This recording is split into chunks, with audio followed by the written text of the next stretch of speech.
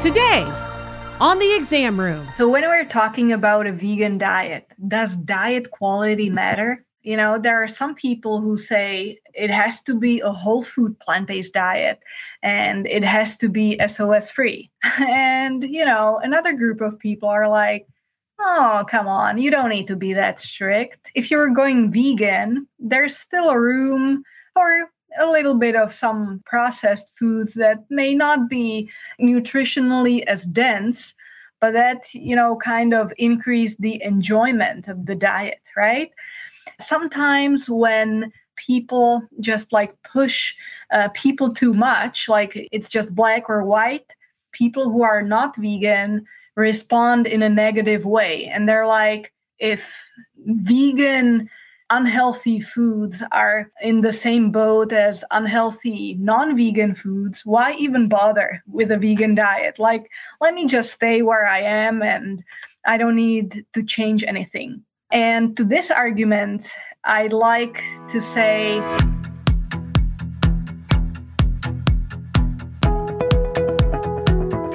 welcome to the Exam Room Podcast, brought to you by the Physicians Committee. Hi, I am the weight loss champion, Chuck Carroll, raising health IQs coast to coast and around the world in great cities like Springfield, Massachusetts, Corona, California, and Mumbai, India. Wherever you are, we appreciate you helping to make the world a healthier place. This is episode 8 of season 7, number 507 overall. And this one is going to be a fast-moving show. And the question is this: just being vegan or whole food plant-based? When it comes to being vegan, does diet quality matter? You know, whole food plant-based is the gold standard for healthy eating in plant-based circles. But a lot of people say, that's just too hard. I could never do that.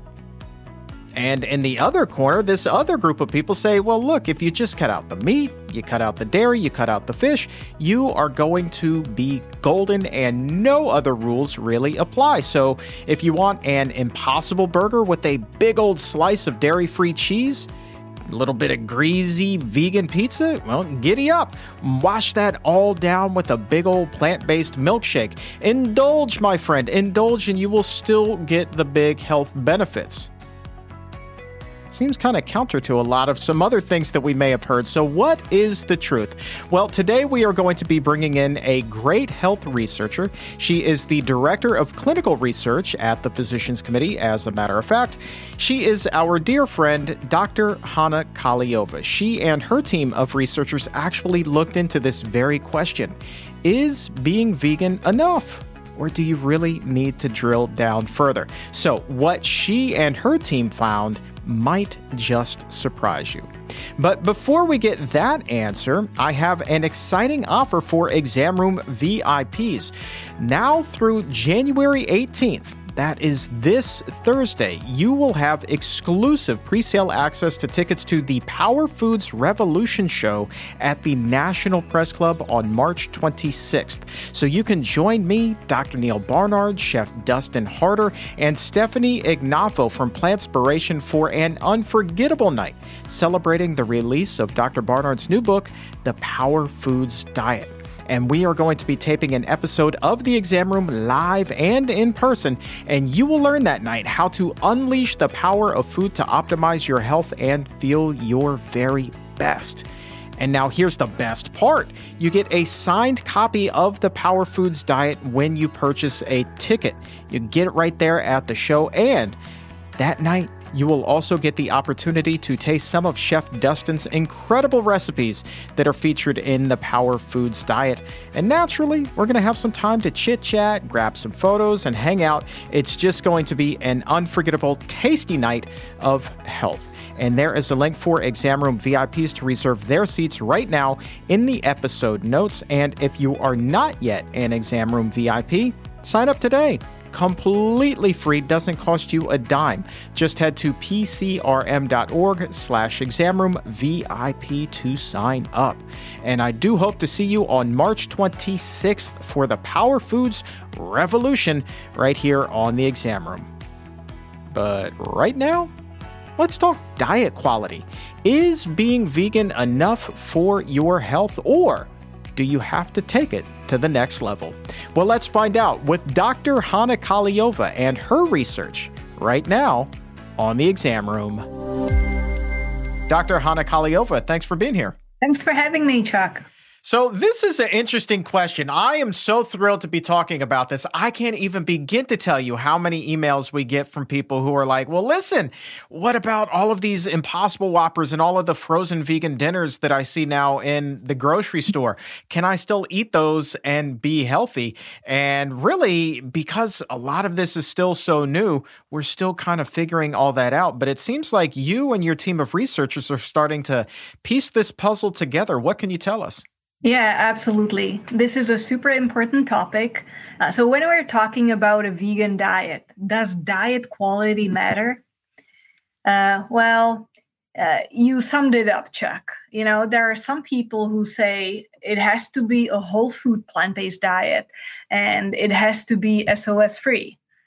And, another group of people are like, oh, come on, you don't need to be that strict. Like if you're going vegan, there's still a room for a little bit of some, processed foods that may not be, nutritionally as dense, but that, kind of increase the enjoyment of the diet, right?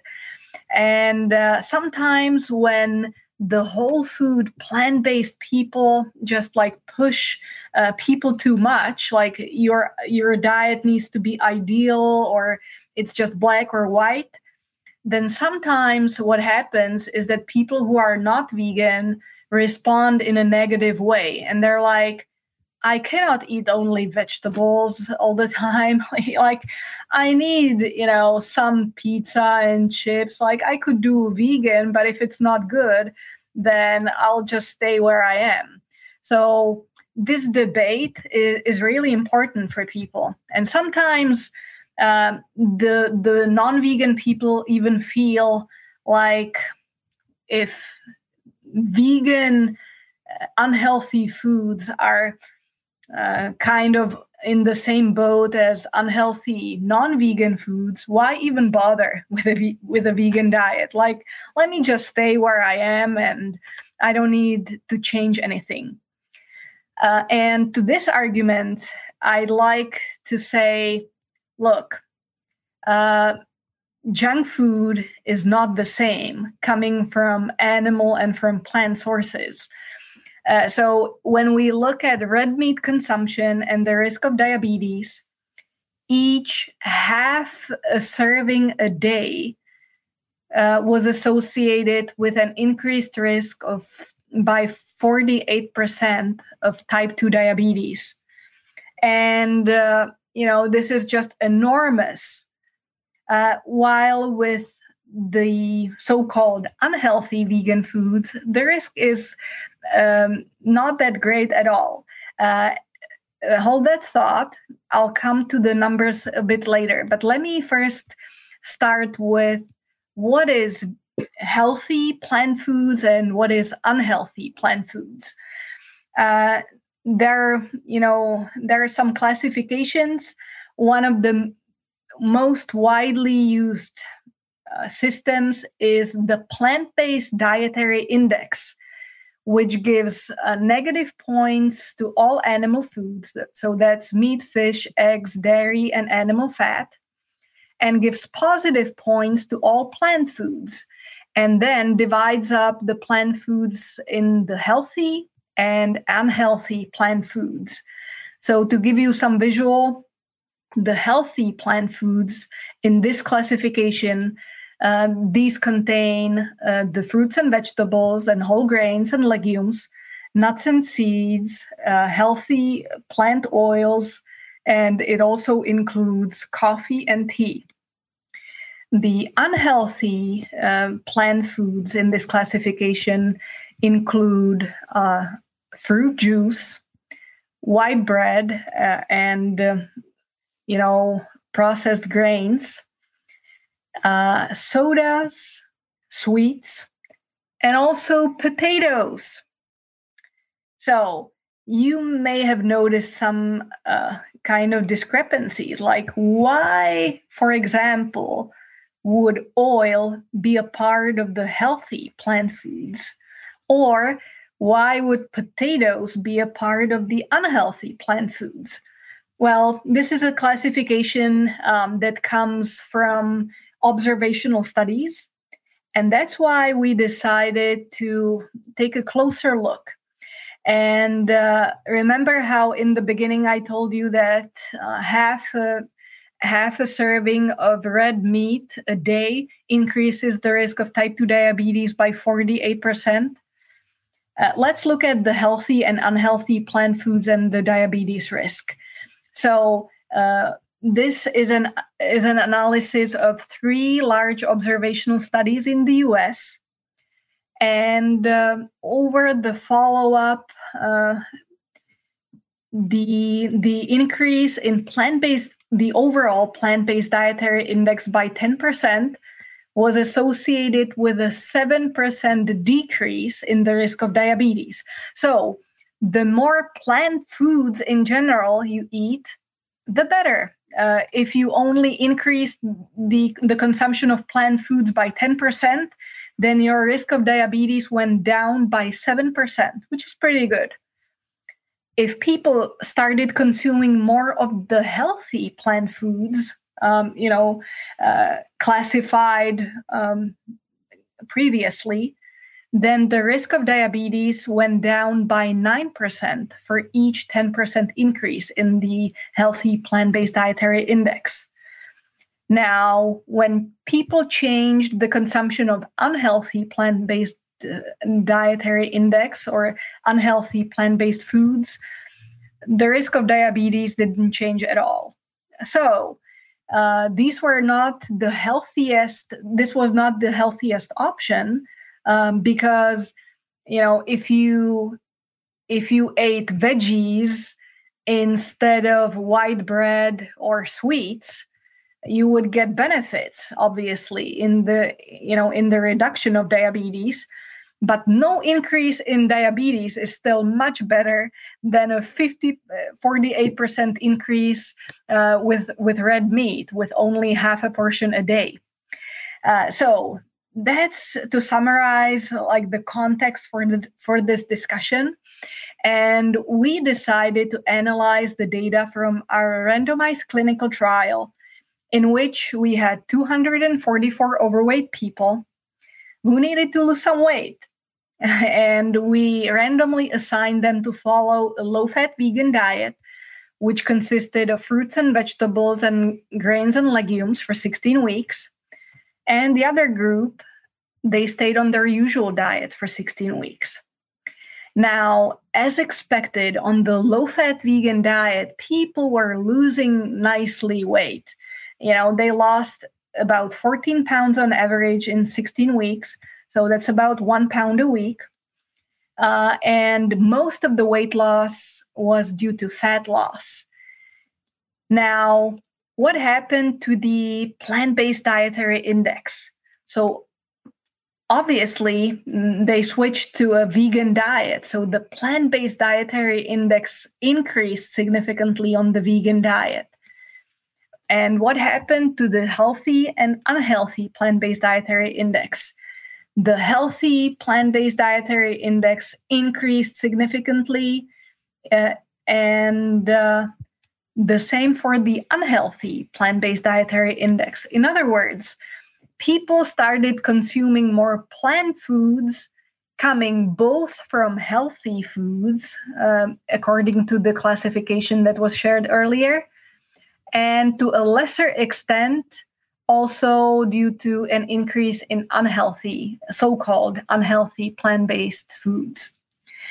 Now, what was fascinating is that we tested out the relationship between all these 3 indices and weight loss. And we found out that all plant foods were associated with weight loss. So coming off of all the animal products was beneficial for body weight. People lost weight by just going vegan. by starting to consume the plant foods, both healthy and to a lesser extent also the unhealthy foods. So even the so-called unhealthy plant foods were helping with weight loss, even though to a lesser extent than the so-called healthy plant foods.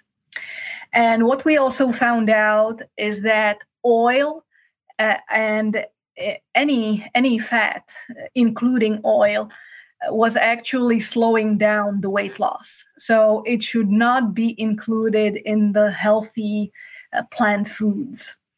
So to summarize, where's the line between the healthy and the unhealthy plant foods?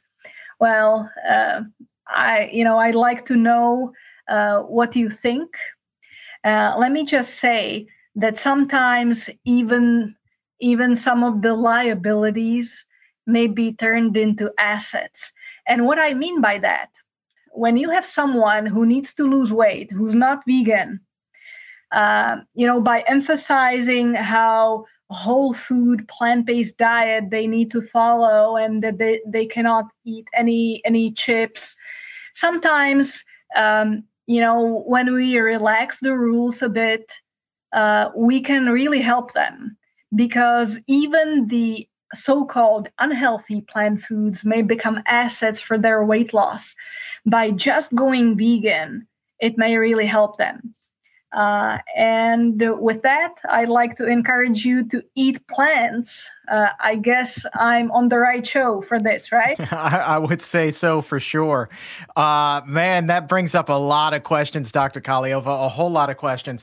I want to start first with fat because, as we know, fat really is a big driver in terms of diabetes risk. But then I hear you talking about even these unhealthy, quote unquote, plant-based foods are really going to help somebody lower the risk of diabetes. So is that to say that something like an avocado or coconut or nuts and seeds that are notoriously higher in fat than other plant foods, they're not going to pose at all that same diabetes risk that a meat or dairy-derived product would? That's right. But I need to say that what we used as a study diet was a low-fat vegan diet. So people were benefiting from the low-fat vegan diet and keeping the fat content low. That meant minimizing the oil consumption and minimizing also the nut and avocado consumption.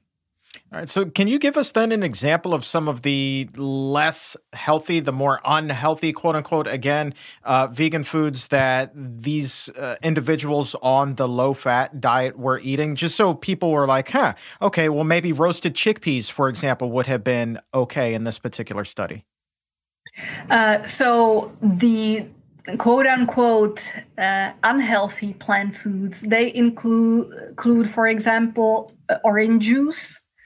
But in some studies, it's been shown that fruit juice, like 100% orange juice or other fruit juices, they reduce cardiovascular risk and may also help with weight loss, actually. Let me just say it's questionable whether to include fruit juice among the unhealthy plant foods. Another so-called unhealthy plant food would be potatoes. And again, this is coming from observational studies where French fries is the mostly consumed vegetable in the United States. But what do people consume their French fries with? They get a burger with French fries. So of course, but can you include, let's say, potatoes in your diet when you consume beans or bean chili with your potatoes? I think the answer is clear. Then another food, so we have fruit juice and potatoes so far among the so-called unhealthy plant foods. Then we have white bread and processed grains. So that would include white rice, white bread. And, sometimes you're in a situation where you'd like to choose some whole grains, but maybe the best you can do for lunch is a Subway sandwich, and you cannot get the whole grain all the time. So sometimes you just need to settle for white bread. And the results from our study suggest that you don't need to worry about it so much, that it's more important for you to get a vegan sandwich, even if it's with white bread. Then sometimes people make different choices based on, it has to be, this and that. And it's kind of becoming all or nothing. And the last two unhealthy plant foods included soda and sweets. And in our sub-analysis, sweets kind of slow down the weight loss, but most probably not because of the sugar only, but most probably because sweets also tends to be a combination of sugar and some fat. Like when you look at cookies or chocolate, both of them contain not only sugar, but also fat. This is, man alive, this is interesting to me. So you've mentioned potatoes a number of times. Are we talking specifically about white potatoes here, or are we lumping in sweet potatoes, even Japanese purple sweet potatoes here? So the data from the observational studies classify only white potatoes among the unhealthy, plant foods. But all I'm saying is that they analyzed the data from the observational studies from the US, where French fries is the most consumed vegetable. And, people consume French fries mostly with burgers, with meats and with cheese. So is it the potatoes, or is it the other foods that they're consuming their potatoes with? Yeah, that's kind of what I'm wondering is if you are introducing more plant foods in general, are a lot of these benefits coming simply because you're crowding out a lot of the even greater unhealthy foods, the burger, for instance, right? That's not on your plate, boom, automatically you're going to see a benefit because you're just not eating the hamburger at that point. That's exactly right, yeah. Okay. Interesting stuff. You know what I would love to see done? I would love to see this broken down a little bit further and get a little bit more refined, even though, refined, that's kind of a dirty word on this show. Yay. But I would love to see the data refined a little bit further so that we could break it down and look at something like, okay, we're talking about white rice and whole potatoes here, even French fries. So, all right, well, let's make a delineation then between a baked russet potato, a white potato, and then French fries. What's the difference there in terms of health impact? What's the difference between a baked sweet potato and sweet potato chips? What's the difference there? Let's look at the difference between an Impossible Burger and a regular beef Whopper from Burger King, something like that. Let's really break it down and really get in there and find our answers. Because I think that this is nutrition science. It's still kind of an emerging thing. So there's a lot of room for growth. But do you think that if we were to really take a closer look at everything kind of in that regard and really break it down, would we continue to see some surprising findings there? Would that be beneficial, do you think? Oh, I love this proposal. I love this suggestion, Chuck. And I have some good news for you, because we have some analyses in the works right now that will actually look at all these foods in more detail. So stay tuned. Yeah. I'm holding on with bated breath here because I'm obviously not the doctor here. I'm not the researcher, but I'm a lay kind of a guy, and I just find it hard to believe that there's not, like red light, yellow light, and then green light here, where you could really break it down a little bit further. So if you look at cheese, you could say, okay, well, full fat cheddar, that's going to be in the red light. Then you've got your vegan cheddar, which is commercially marketed. Well, maybe that would fall in the yellow camp. And then the green light would be something like nutritional yeast, right? So you break it down like that, and then we could really look at the metabolic effects here that food could have. That's just fascinating stuff. Because, again, I was having this conversation not too terribly long ago on the show with Dr. Barnard, even in terms of cholesterol risk and some of the whole plant foods like coconut, right? You eat a lot of coconut, your cholesterol is going to go up. So I would imagine that a lot of these processed foods that are coconut derived, you would see an effect on cholesterol there, even though they are plant-based. I don't know. It's fascinating. I just want to see more research. So bring it on, Dr. Kahleova. Just keep bringing it. Back up the truck of knowledge, would you please? Oh, my pleasure. Absolutely.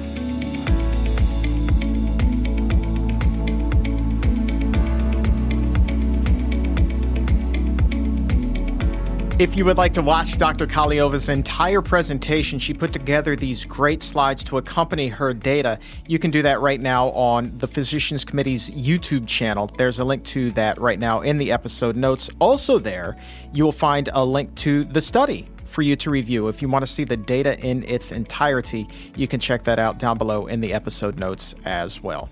And you better believe that after the interview, after we stopped recording, I pressed her for when this research is going to be out, where she's going to further compare the French fry versus the regular baked potato to see what the difference in health benefits there would be. And she was very tight-lipped about it. So I don't have an answer for you, but what I can say is that as soon as that study comes out, you will hear about it here on the podcast. There is no question about that. So just stay tuned a while longer, and I promise you, inquiring minds who want to know, you will know. Just hang in there. So how great was it also that she said to not always have the all or nothing approach when it comes to your food? She's talking about that when she said sometimes the best that you can do is a plant-based Subway sandwich on white bread.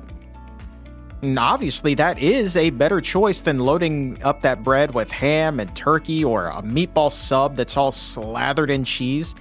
She said, look, just do the best that you can do as often as you can do it, but don't beat yourself up if you don't hit that whole food plant-based standard every single meal. That is, of course, what you should be striving for. We all want to be health champions all of the time, but to be honest with you, I don't know of any player in any sport, in any Hall of Fame, who ever had a perfect record. And yet, we immortalize these athletes, and I think that we can take the same approach with our diet.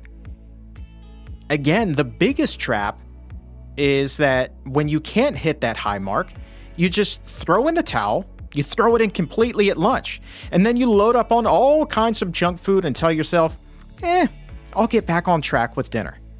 But then that rarely happens if we're being honest, right? Because at dinner time, it's more junk food. And then you tell yourself, I'll get back on track tomorrow at breakfast. But then breakfast time rolls around and it's right back to the drive-thru to start the next day, and then the can just keeps getting kicked down the road. So never throw in the towel completely. You do the best that you can in the moment, which is always going to be better than giving in completely. And then you should be in pretty good shape. It's a way of protecting yourself from turning a small slip into a major slide. And maybe that's the key to long-term success when it comes to your health. Don't let those small slips become major slides. Don't go from 0 to 100 in terms of junk food. Do the best that you can. Do the best that you can. And don't forget the big show in DC on March 26th.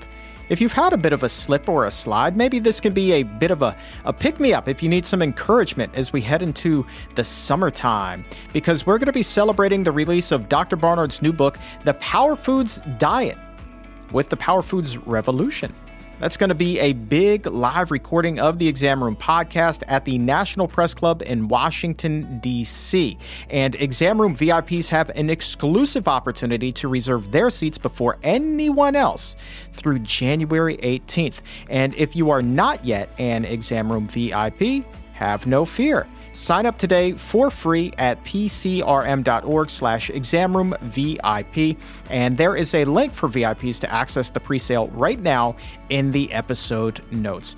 And with ticket purchases, an autographed copy of Dr. Barnard's book will be included. Plus, you get the opportunity to sample some of the delicious, delectable, scrumptious recipes from Chef Dustin Harder that are going to be featured in the book. He's going to be with us that night. So too will Stephanie Ignafo, who has an incredible transformative story to share with us. Matter of fact, the story of her entire family is second to none. So hope to see you on March 26th for the Hope, the Inspiration, and the Power Foods Revolution as we tape the Exam Room at the National Press Club. And there is the exclusive ticket presale opportunity just for Exam Room VIPs through January 18th. So act fast and get your tickets today. The presale link is in the episode notes, and you can become an Exam Room VIP for free right now at pcrm.org/examroomvip. Nothing to lose and only your health to gain, my friends. And for today, that is going to wrap things up. I want to say thank you one more time to Dr. Hana Kahleova for being here and raising our diet health IQs. And for everyone at the Physicians Committee, I am the weight loss champion, Chuck Carroll. Thank you so very much for listening. And remember, as always, keep it plant-based.